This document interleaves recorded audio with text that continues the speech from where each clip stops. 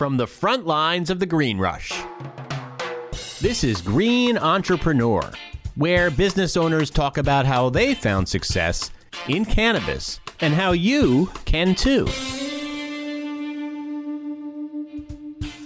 Hey everybody, welcome to the Green Entrepreneur Podcast. My name is Jonathan Small. I'm the editor-in-chief of Green Entrepreneur. Really excited about our show today. It's going to be super educational and interesting. We've got entrepreneur Josh Kesselman, who is the CEO and creator of Raw, one of the most popular rolling paper brands in the world, which he founded way back in the early 90s. And Josh's inventions range from his iconic best-in-class natural rolling papers to pre-rolled filter tips, among his original products that have really revolutionized the whole ritual of rolling. And the company has really a cult-like following. Hip-hop star Wiz Khalifa even dedicated a song to the brand, which is called aptly Raw. Josh's products are sold now in every U.S. state across thousands of convenience stores, smoke shops, and dispensaries. I've certainly seen them. Josh is also a philanthropist. Through his Raw Foundation, he has donated millions of dollars to organizations across the world, and he is an active participant in their work. These projects include digging wells in sub-Saharan Africa, building orphanages in Southeast Asia, and fostering tree and water preservation initiatives across North America. That's great work, Josh. Welcome so much to the show. Thank you. Tell us a little bit about the origin story of Raw. You started this way back in the 90s. How did you come up with the idea to create your company, and how did you grow it to be the size it is now? Well, growing it is just like a tree. Once you plant it and get its roots set, it'll grow naturally as long as you feed it water and keep it nice and happy and healthy. What for me, it all began with a magic trick my dad did when I was a little kid in New York City, where he would light his rolling paper on fire and throw it up in the air, and it would just vanish. And we'd all sit around the table, and he would do this trick for us during the holidays, and we all would just go, wow. So I was maybe 5 years old back then, but that was the first and only magic trick my dad ever knew. So to me, rolling papers were magic, and they had a special symbolism within my heart. I loved them. I was like, oh my God. So I was drawn to them, and I began collecting rolling papers. And at one point, I believe I had the largest collection of rolling papers in America. And I was the only collector to really put my collection online in when the internet's first getting going. So I put my whole collection online, which connected me with a community of maybe 5 other collectors in the world. There aren't that many of us. And we began trading with each other. And that's important because this led into the formation of my business. So again, I'm in love with rolling papers, really deeply in love with them. And in about 1993, I opened up my first little store while I'm still in college. It's just a smoke shop, head shop thing, little tiny store where I had no idea what I was doing, but I knew I wanted to get the store open, And as part of that store, and by the way, the store, I learned so much, and I'm so lucky to have a background of retail like that because I understand the retailers and I connect with them at a level that you couldn't if you weren't there. Like that's where you'd say you cut your teeth. Well, that's where I cut my teeth. Was back there in the retail environment, dealing with every consumer that walked in and trying my best to make them happy. I try to figure out what their needs were and satisfy those needs. Because again, I didn't know what I was doing, but I also knew that I didn't know what I was doing, which is really important. If you accept it and acknowledge that you have no idea what the fuck you're doing, then it gives you actually a point of leverage. Right. That is such an important lesson, I think, for all entrepreneurs, is to recognize that you don't know everything. And then to recognize what you don't know. Yeah, because then it allows you to, you start asking questions. If you're faking it, if you're like, oh, I know everything, and then you're pretending you know things you don't, or your ego is pushing you forward where you're not allowed to accept that you don't know shit, then you're actually weak and people will see right through you. And then next thing you know, you're not necessarily doing that well. But if you're completely honest and being like, dude, I don't really know much about this. Why don't you teach me? Next thing you know, you become an expert. You're learning from everybody, and you pick up knowledge from everyone around you. And that's what my store experience was like. I knew I didn't know what I was doing. I knew I didn't know that much. But with every person that came in that store, I took the time to really talk to them and in a way befriend them and learn what their needs were and then satisfy those needs. If they're looking for a particular pipe or a paper or some device, whatever it was, they'd ask me if I was going to carry that. I would always say, yes, I will have it within 2 weeks. And it was true. Because as soon as they left, I would hit the phones and call everyone I could find within the industry till I found what they were looking for and filled my store essentially with what the people that were coming in told me they wanted. So the store perfectly matched the community. And of course, it was naturally a huge success. What were you surprised to find out that people wanted that you might not have known initially? Well, I was not a one-hitter person back then at all. I didn't understand that point because I was always smoking too big for that. So I learned all about, like, I remember the first thing I had to learn all about one-hitters. And I was like, okay, why do you smoke these? How do you smoke these? Oh, show me this, show me that. They showed me their own devices and they came in and I would bring in things for them. And then when it would come in for them and they would leave with it, I would basically, again, ask them to show it to me or have them teach me some other thing about it. And I just learned about them from the people that were using them. That was a big thing that I truly learned a lot about, was little devices that I didn't personally use. So I didn't connect with them. I didn't understand them. But other people, it meant a lot to. I also learned that people could not roll joints. So I was like, okay, I got to make something for you guys too. Because that was a big, it was just connecting with people and trying to teach them. And then you'd learn that some people just couldn't get it. So I was like, okay, cool. We'll make something for you. I can pre-roll things for you. I'll make empty things you can fill. It was all about satisfying their needs and making sure that they were well taken care of.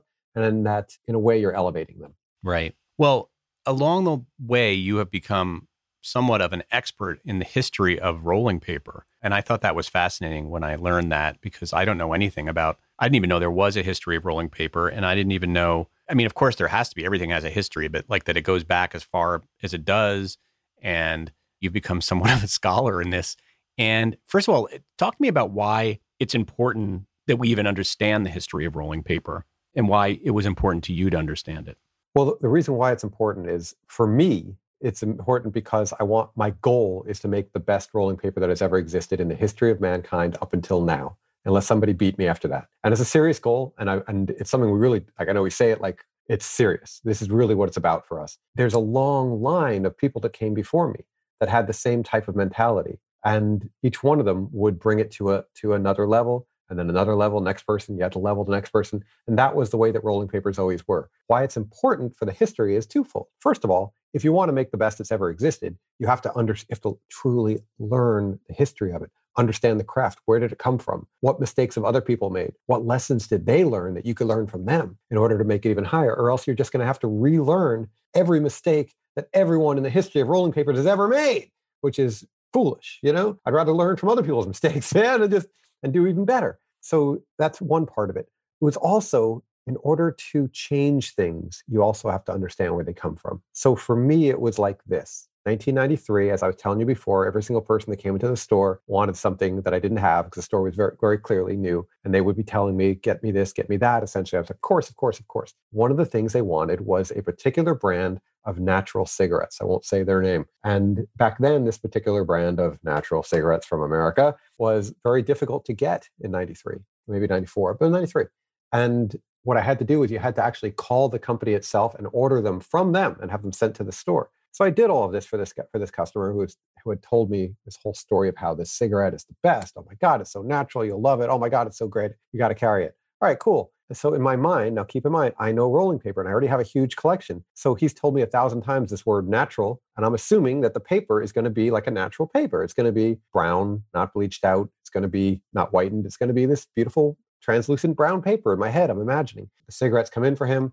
I sell him a pack. He opens it up and offers me one. I say, thank you. And he pulls it out and it's just another bright white, bleached out, fucking chalk filled freaking rolling paper on the thing. I'm like, what the fuck? Like, what?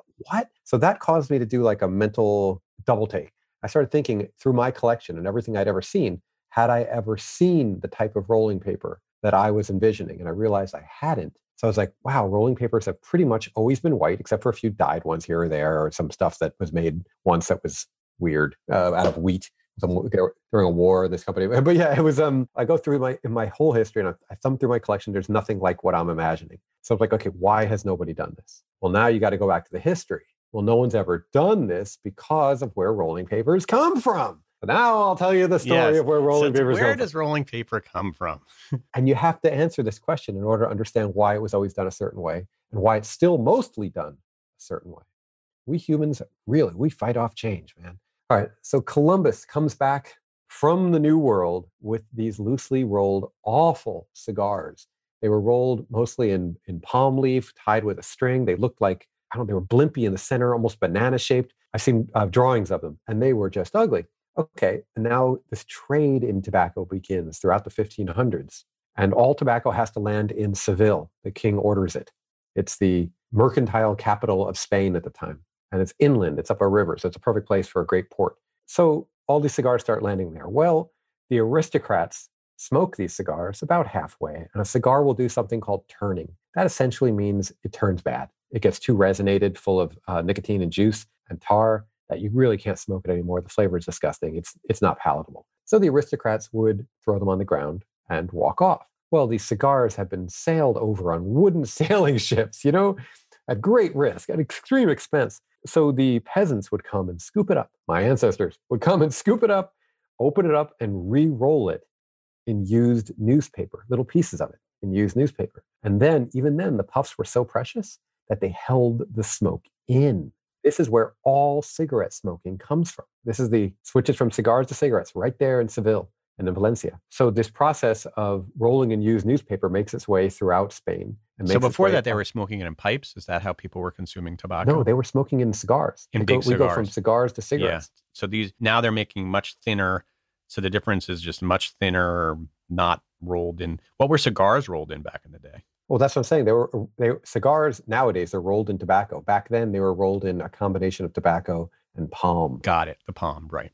Okay. I cut you off. So keep on going here. So now we started cigarettes. Okay. Cigarettes. But this thing of rolling in used newspaper makes its way up to Alcoy. Now, again, I would keep you here for hours explaining to you how and why, but essentially Alcoy was the paper-making capital of all of Europe at the time. And a short thing is because when the Moors came to Spain, they set up the world's first, Europeans' first paper-making mills up in the Alcoy area because that was the perfect place to make paper. And when the Moors were kicked out, obviously the paper trade had already begun and was already still there in Alcoy. So this thing of making paper is up in Alcoy.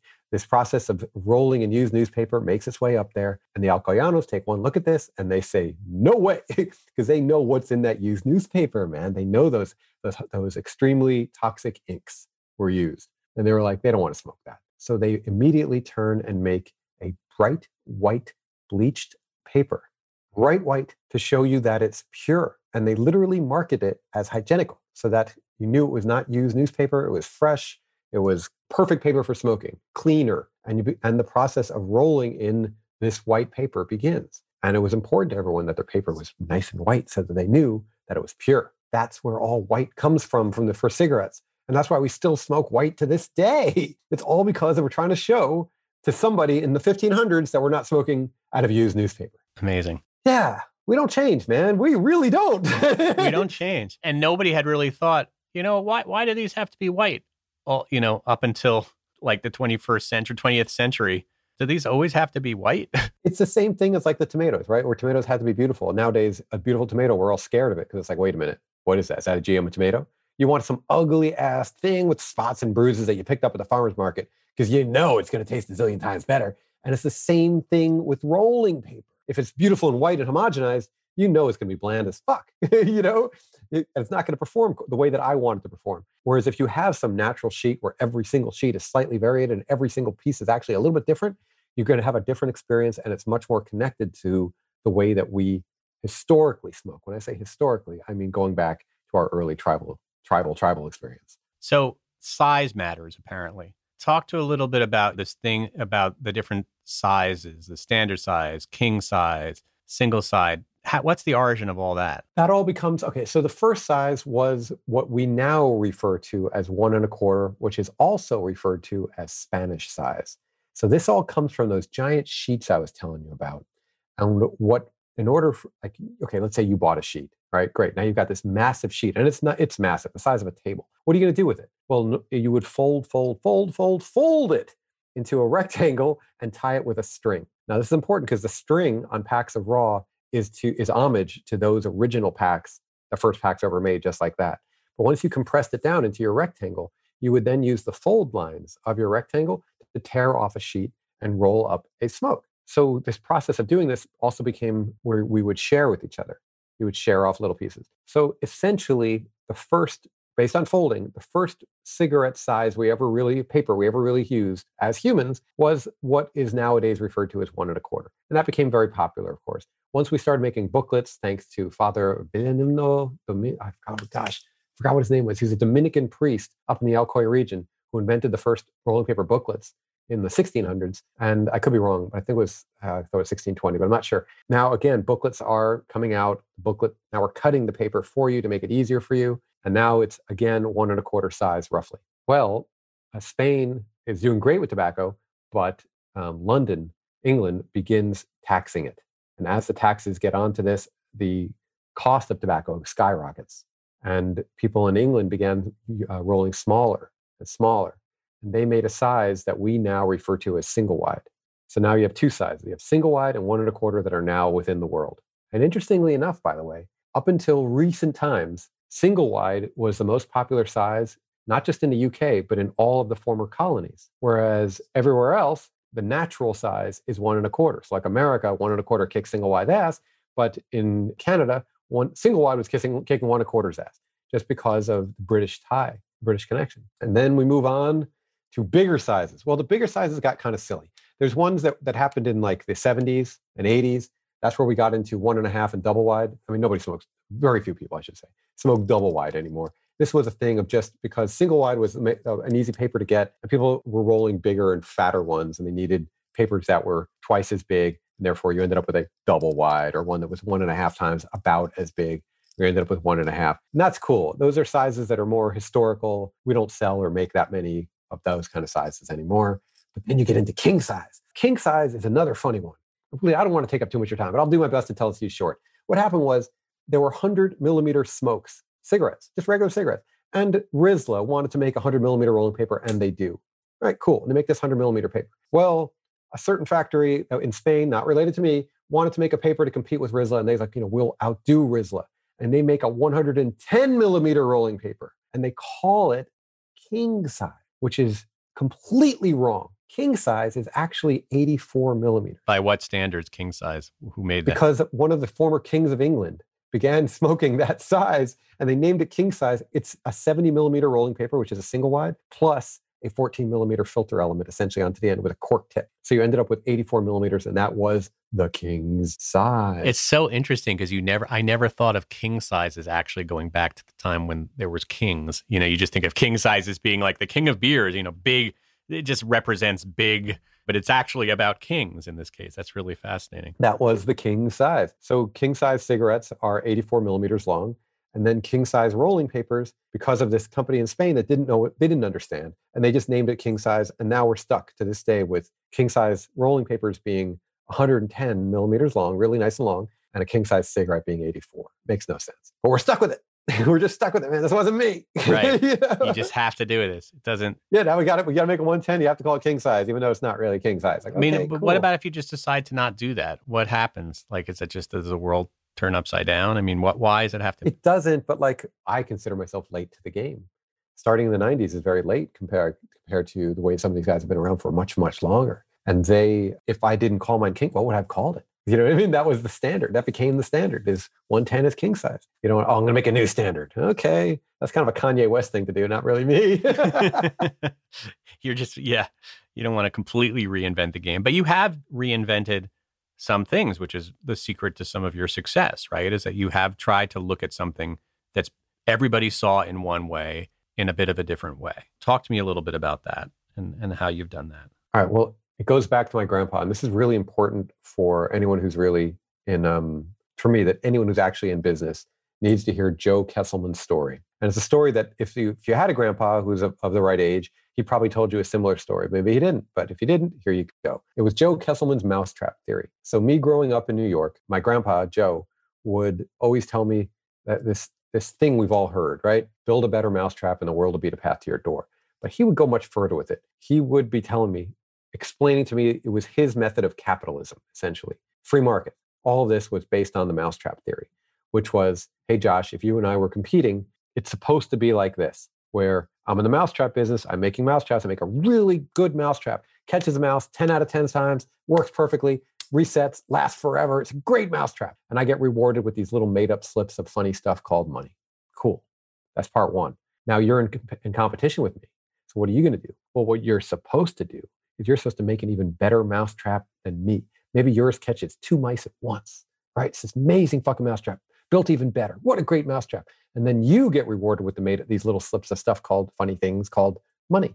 And I'm like, then me as a business, I'm like, oh shit, I'm losing. I better make something even better. And I go up and I make an even better mousetrap, man. And I catches 3 at once. It's recalls. It's so easy to set. It's got safety features. It's even fucking better. And I get rewarded. And we do this back and forth to each other. It's like climbing a ladder where we're stepping on each other. And we go up and up and up and up and up until we are eventually creating flying mousetrap machines that go around like a Roomba, catch a mouse, fly it off to a mouse sanctuary and drop it off and come back. And this is how, of course, it's starting off with mousetraps, but it's the same thing with rolling paper. It's the same thing with anything that people do for a living. Because if we do that, if we keep going up and up and up, that's how we end up flying through space at warp factor 9.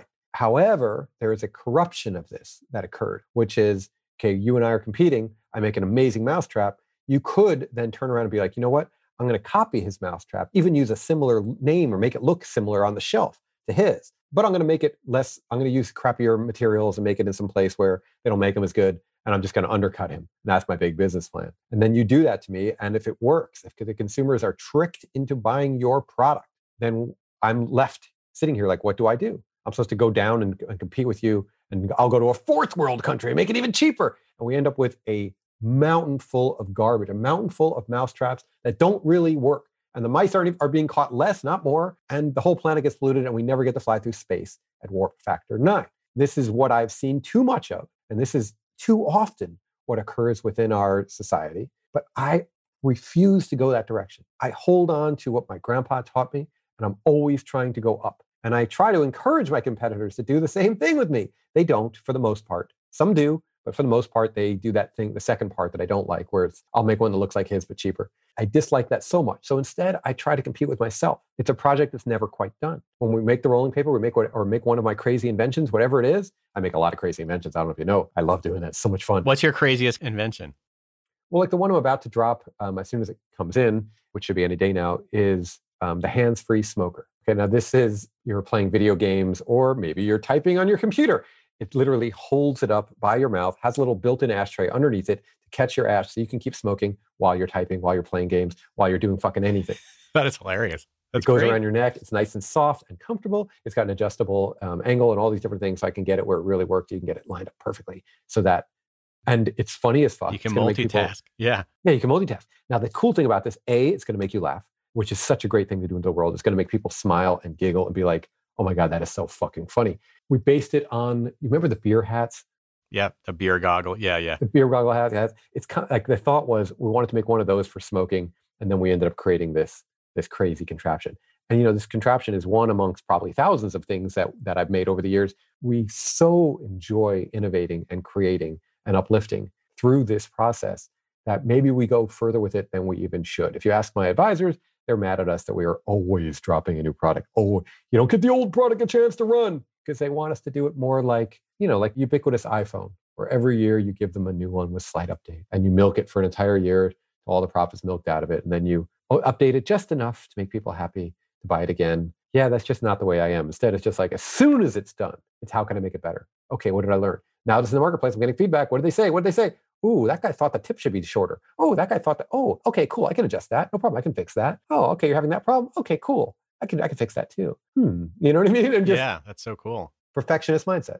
Perfection is a mindset, not a goal, I've learned, but this is the way we do things. So this is all within everything that we do at my company. This is where we go. And to anyone who's listening to this, I beg you to do the same thing with what you do. Because if you're constantly innovating, if you're constantly creating, if you don't have a good competitor or the competitors are all going down and you continue to go up, eventually you will win. Sure, someone will do great scraping the bottom and living in the garbage pile, but you will be the one that everyone looks up to. You will be the one that is doing it in true business fashion, the way that business was supposed to be. Remember, business is a made-up thing. None of this is real. So again, just like why are rolling papers white? Why are we doing business like? Why do we have this system? Why did we invent this thing called money? Why did we do any of this? What was it actually about? Well, it was about rewarding people for invention, inspiring them to create. Not just, oh, cool, you made a wheel. Here, let me reward you with as much as you can eat, because that's really cool. You helped the whole tribe by making this cool wheel thing. Oh, look at you. You made the wheel even better. Now we can roll things around. Dude, you just helped all of us out so much. You deserve as much food as you can eat too. This is what it all goes back to. So if you go back to that and think like, how am I helping society? How am I uplifting the freaking world? Well, if you uplift the world, if you're creating, if you're truly innovating, if you're making people happier, you're going to get rewarded with this silly stuff called money, man. It's just the way it naturally is, you know? Right. And you don't have to steal it. You don't have to take it. You don't got to fake it. You know? Amen. Well, those are great words of wisdom from somebody who really not only talks the talk, but walks the walk. Josh, this has been fascinating. You're a really fascinating guy. I'm so happy that we got to talk today. Yeah. So before I'm going to let you go, whenever I have the chance, I always try to push people as well about something else. So little Josh is growing up and he happened to watch a concert called Live Aid. I don't know if you've ever did you get to see that? I remember Live Aid, of course. I'm a child of the 80s. Okay. So that changed my life. I watched all the rockers. I watched Bob Geldof. And I was really looking at him, trying to understand, what is this man's passion? What is motivating him? And just, there were interviews and he was very emotional. He was getting blown away. And it just inspired me to be more like him, which is this old rocker's mindset of you make it and then you give the fuck back. It's part of real rock and roll, man, you know? Didn't really make its way into hip hop. Hip hop culture is more about giving back to where you came from, whereas the rock and roll thing was really more about helping the world. And I've been trying really hard to get people to go towards that. So for us, we give back a lot. We give back more than anyone I actually know. And I still believe that I don't give back shit, because I think I should, like, when you're in Ethiopia with the Sisters of Mother Teresa and actually spending time with them and seeing people give their life, you realize that, dude, I'm doing nothing. I'm not giving shit. I'm giving back some money. What the fuck is this? You guys are actually really giving. And I don't even give back all my money. I still buy stupid fancy shit all the time. And you learn that two things. Well, something beautiful, like two things is this. First, it's so important that we do give back. You recognize the whole world is your tribe. It's going to make you feel good. Your customers, some of them will care about it. Don't get discouraged that most of them don't, because most of my customers don't care that we give back all this money and do all this work. They really mostly don't, but some do. And you're not just doing it for them. You're doing it for you and for the world. I've had this goal of inspiring change, to show people that there is another way, that it isn't that the older ways were better, but if you take the best of the older ways, it is better. You know, I want people to give back for real, whatever that means to them. For me, I try to give back with an open heart, where I'm trying not to give back to people that I feel a connection to, where it's like, I don't want to give back to my people, whatever the fuck that means. I don't even know what my people are. I want to give back to people who need the help the most. So in Ethiopia, you can realistically save a life or greatly, greatly improve it for maybe $30, right? And when you're over there in Ethiopia and seeing the level of suffering and actually experiencing it firsthand, you just want to open your wallet and give everything you have. And you will. I always say that if I could take like the most racist, supremacist in the whole world and take him with me to Ethiopia, and he would fall in love and it would all be gone, because he would see. One would hope so. Yeah. He would. Because you're looking at people and everyone there, and you're seeing their suffering, and you recognize that they are you and you are them. They are human just like you. The next thing you know, you find yourself crying and just like, okay, let's do this. Okay, let's do this. It happens to me every time I'm there. I end up with projects that I like, $250,000 project, me? Fuck, really? Me? Why does it gotta be me? I'm the freaking rolling paper guy. It's supposed to be somebody else, man. Where's Unicor? Where's some of these where's the UN Health Organization? Where are these guys? Why does it gotta be me? And you're not just giving money, right? You're actually doing things like over there. So you actually do go over there. You're not just writing. I do go over there. You go over there and you supervise. What do you do? Okay, I've got ground partners. So like my favorite one that hold closest, or I got more than one favorite, really. I have two favorites in particular, but I've got one over there called Water is Life Ethiopia, right? This is David Harding, an incredible organization. And this is where we go and meet with the Sisters of Mother Teresa, which was a whole nother story. It should take another hour for me to explain how I ended up connecting with them out of all people. I'm not religious at all, doing all of the water wells for all of their hospitals over there. I think we've done them all by now. I believe we have 7 hospitals, I think, at this point. So they are my favorite to work with. So you're not just, hey, David, here's some money for you. No. You got to go over there. You've got to see the projects, feel it, understand what you're actually looking for, seeing where you can truly have the greatest impact. Because in the end, what you're trying to do is do it with math the same way that we do business, where it's like, okay, I want to spend $500,000 in Ethiopia this year. How can I have the greatest impact? Impact being derived by how many lives can I save? And save mean you pretty much save their life. Sure, either they were going to die or they were going to suffer greatly for the rest of their time. So what can we do? What are the projects where I can have the greatest impact? Put aside anything, any form of, I only want to help these kind of people, or I don't like that. No, just where can we do this? Who needs our help? Where can we do it? And that's how we go about this. You try to push it onto math, and it's important to push it onto math, because otherwise, if you as a human are deciding who lives and who dies, then you are fucked, man. You end up like Martin Sheen in Apocalypse Now, where you're sitting in a hotel room with the helicopter blade of the fan goes over your head, and you're having a freaking breakdown. I've been in close to those kind of places. I've been in that kind of state before, where it was like you're just losing it. You have to go back to math, because that way math is at fault. This is just the way it is. We're helping these people because the cost per life there, which is this thing we do called the CPL, is $33 per person. And we can save all these people at $33 per person. Whereas the CPL over there is 47. Okay, cool. Then we'll do these ones over here. Because you can't save everybody, but you want to save the greatest number possible. So you go by the math to the extent that you can, and you try to save as many people as you can. And then you go there to both find new projects and to celebrate the ones that you did. You want to see them with your own eyes. You want to experience them. You want to sit there and cry with the sisters. It's beautiful shit. It's going to inspire you to go back and do it again.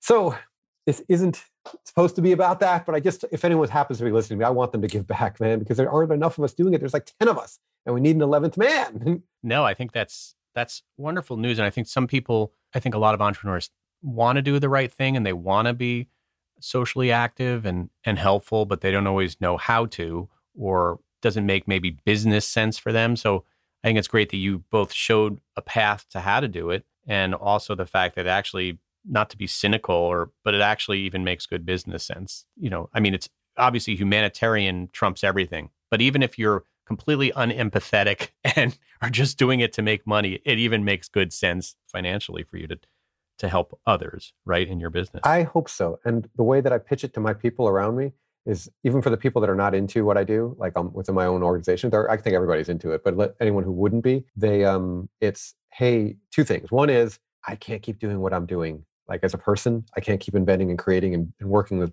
much as I do unless I'm doing this. So if we don't do this, you're going to lose me, first of all. So you don't want to do that. So there's that cost. And secondly, within everyone else within the organization, my people, my family loves that we give back like we do. It makes them feel good about working at a place that actually truly gives a shit. That actually are like, no, these guys give back for real. No, they're not doing fundraisers, man. They're not doing big fancy dinners. It's actually mostly just their money. They're just giving it away because they want to help. They're not doing it because of, oh my God, we're going to do a $100 a plate dinner. Nope, there's no such, oh wow, someone tried to call me. Go away. Sorry, decline. So it's like that. It inspires your staff. And what value is there in inspiring your staff? So much. Because if your staff loves what they do, then they will work harder for you, and they will work harder towards the goals, and you have a greater chance of success, and they never leave. I have probably the lowest turnover rate out of anyone within my segment. The people don't leave me. They don't go unless they look once in a while. Okay, we lost one person to go become an EMT. That's okay. If you're going to have to lose somebody to something, at least they're helping.